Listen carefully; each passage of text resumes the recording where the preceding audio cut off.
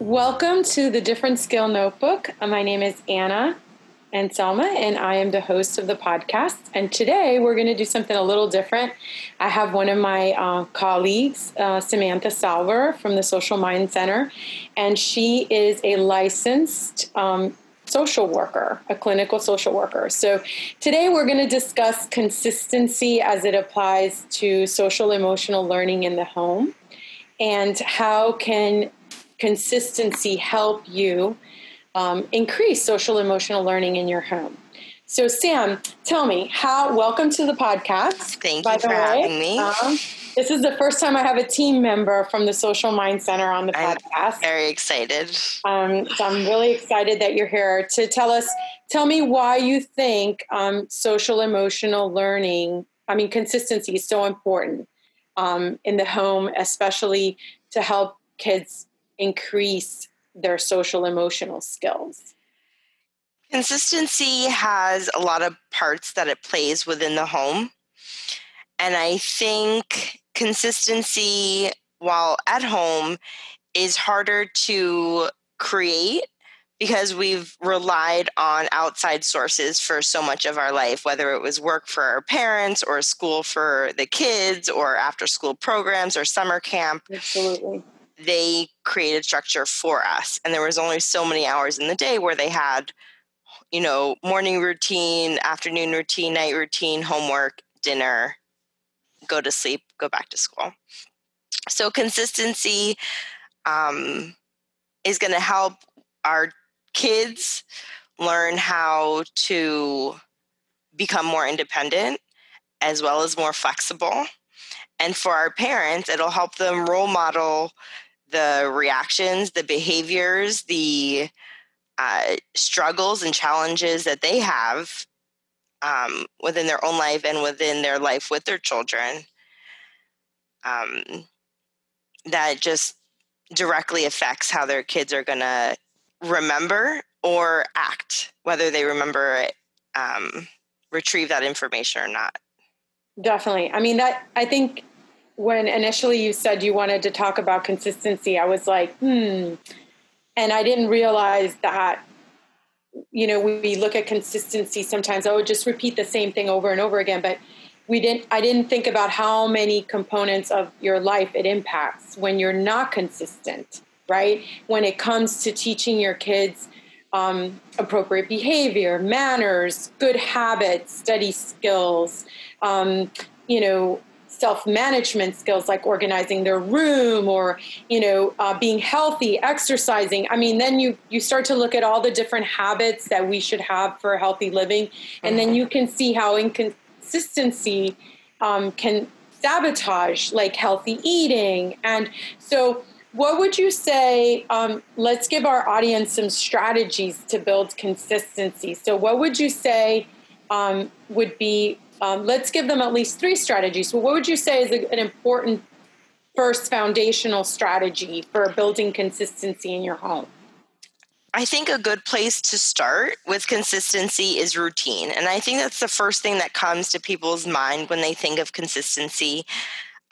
Is a morning routine, the afternoon routine, the routine they have for school or for after-school activities, as well as how they interact with their family. Do they have family dinner every night? Do they get tucked in? Are they responsible for showing you their completed homework? And so starting to build a routine, a visual routine with every expectation for that moment or for that time of the day, I think is a really important way to show what consistency looks like. And this could be hygiene, this could be learning, this could be family time, sharing social emotional stories with each other, struggles, good times, bad times. But a routine, I think, is the first strategy I think families could start with. And it doesn't have to be an all-day routine.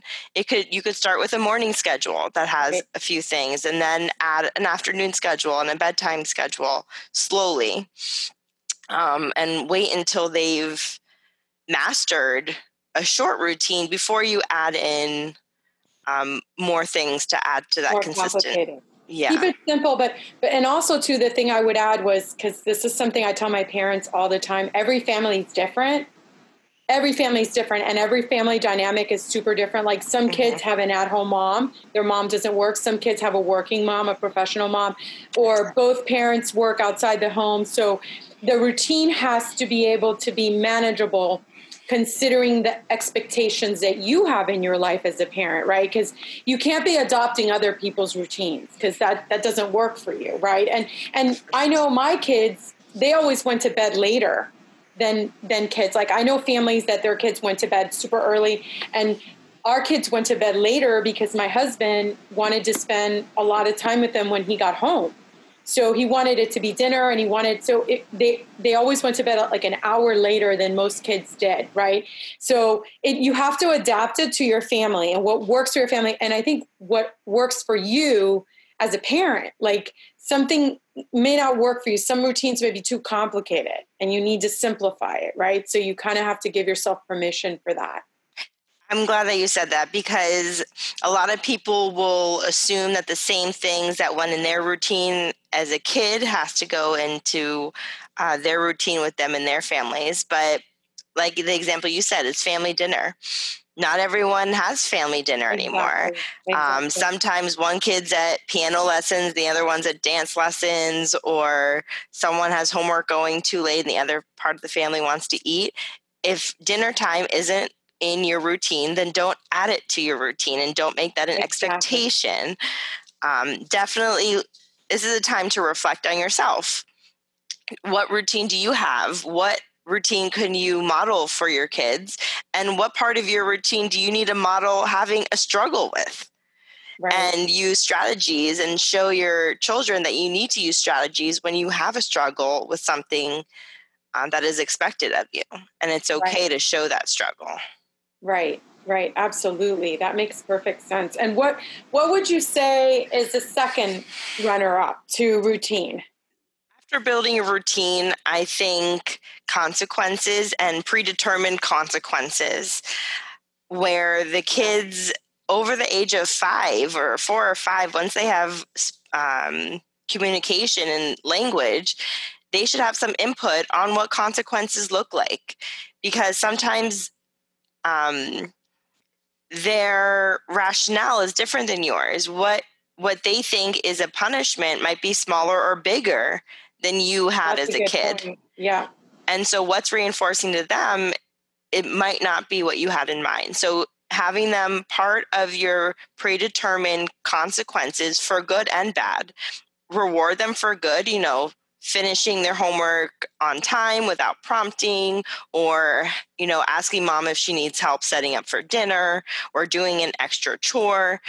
Those also should have consequences, but positive consequences, as well as negative behaviors, but they need to be predetermined. And I know no family has time to write down every wrong behavior that every child might have in their whole entire life, but take it on as it comes.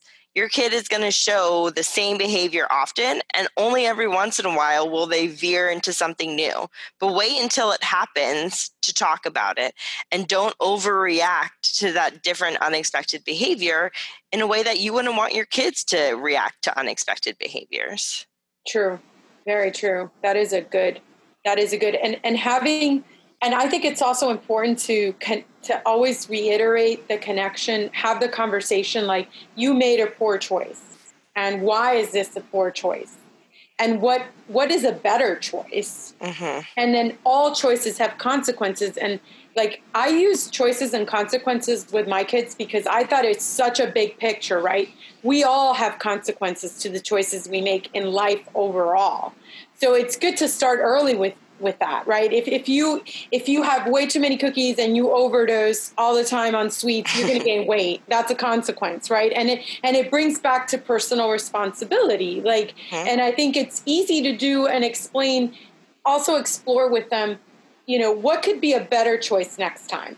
Why did you make this poor choice, and how could we do things differently next time? So there's learning involved, and it's not just punishment. There should be learning, and different kids. I agree with you. Different kids learn differently. And some punishments, some kids don't impact them. So that's why it really is a choice and a consequence, and finding out what the consequence that's effective for your child so that they can make that connection. Mm-hmm. And what would you say is a third strategy?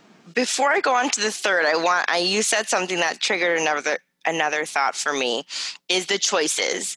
Consequences and choices can go hand in hand so often because the choice we make determines the consequence we have. And when we're reacting to our kids or students, or for me, my clients, how we react to talking about consequences and our tone of voice, our facial expressions, and the words we use to talk to them about it, when they make a mistake with homework or something's really hard with academically, they might feel like they're stupid or something. Mm-hmm. So to have that conversation with, some things are hard, these feelings will pass, and what can we do next time when we have these same feelings? Because this isn't going to stop. Things will always be hard for you throughout life.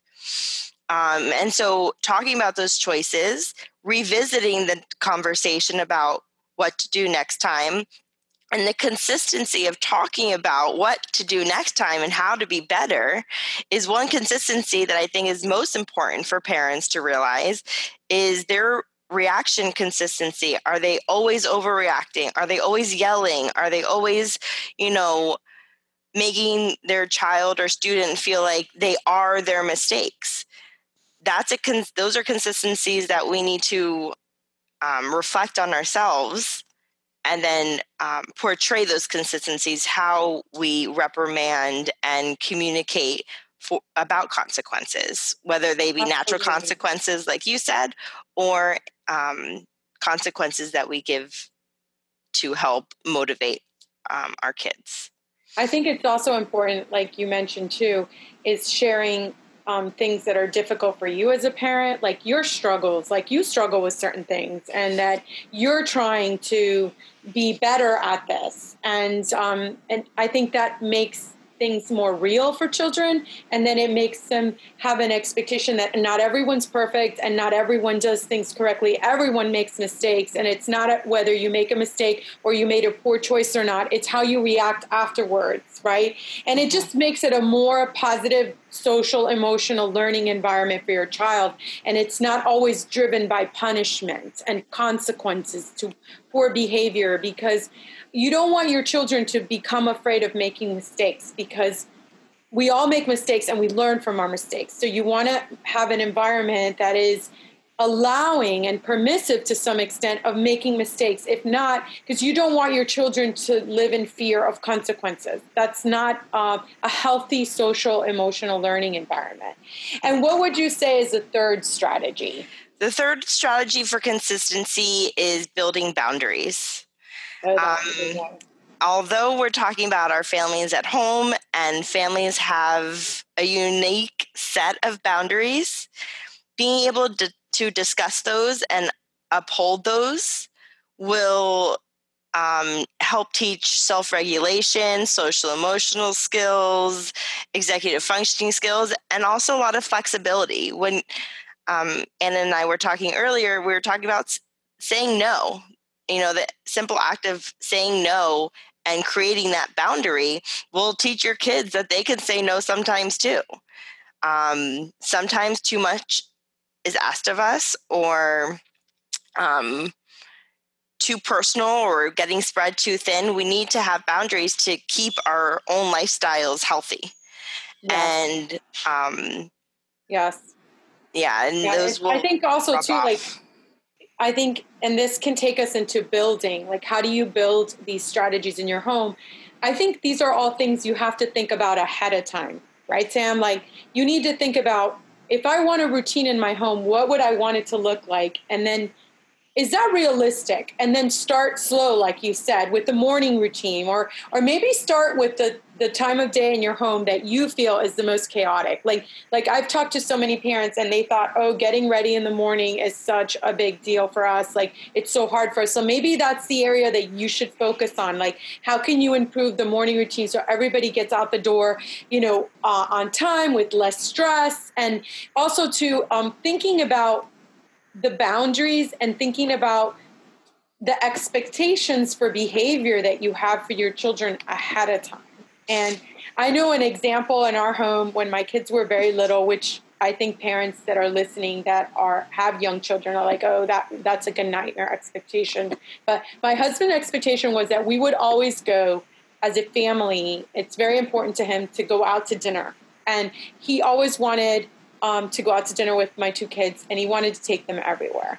And so I knew that was a big deal to him. So we worked a lot on that. We were intentional about it. We always had them sitting in the table. We always used booster chairs that would be on an actual adult chair so they could feel part of the table, and they weren't like in a separate high chair. They were part of, and we really, really put a lot of effort into that because it was important to us. Like we wanted them to have meals with us. So we started early with that when they were babies, putting them in the table and making sure that the table was their seat, and they didn't have a separate tray or anything like that, so that they could get used to that. And I think that you need to think about ahead of time and talk to your spouse as a family or your partner on what's important to us. What do we want our life to look like? Because sometimes I think we all get dragged into, okay, I definitely didn't want dinner time to look like this. I didn't want to see food flying everywhere, but we didn't think about it ahead of time, right? So I think it's about establishing communication in your family, and so we won't sit down for dinner, but on the weekends we will, because maybe your schedule doesn't allow for that, or maybe one of the family members travels a lot, the dad or the mom.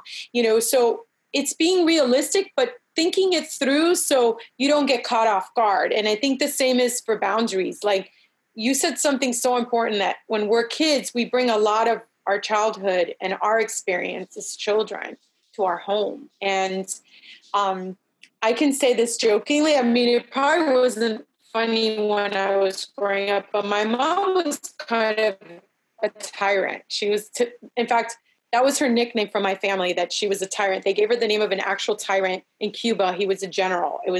And I knew that I wanted to have boundaries for my kids, but I didn't want my kids to live under oppressive rule like that. Like they always had to be on. So I changed that a lot in my home. There's a lot of things that I didn't put an expectation on because I didn't think was important. So I think it's important to revisit too as a parent, like, where do my expectations come from? Are those from my parents, or are those what I really want for my child, or what I think is important?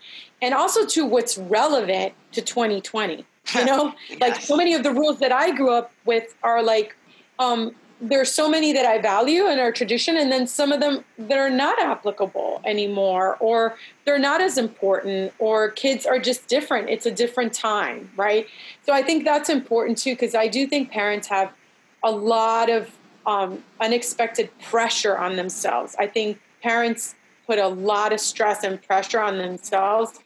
And sometimes they could release that pressure by editing their expectations a little bit and trying to think about, oh, are those my expectations or are those grandma's expectations, right?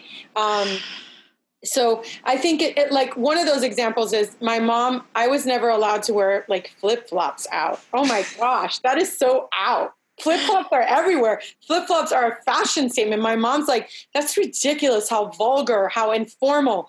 Guess what? It's flip-flop kingdom down here in Florida, right? So I don't know if you wanted to add anything else about building, how they can build these 3 strategies into their everyday life incrementally.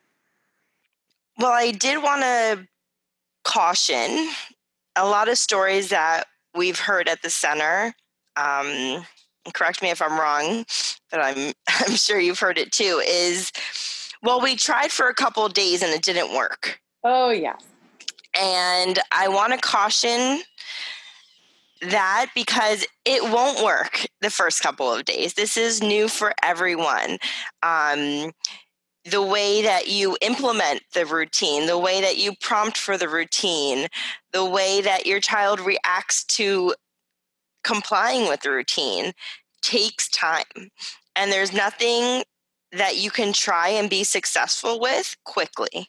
None of these are quick fixes. None of these are going to work overnight. These are just some tools to help you go in the right direction. Right. So, yeah, it takes like 60 days to build a new habit. So you have to look at it that way. A minimum of 60 days. I mean, a lot of different professionals say 30, 60, 90, but if you think about it, at a minimum, it's 30.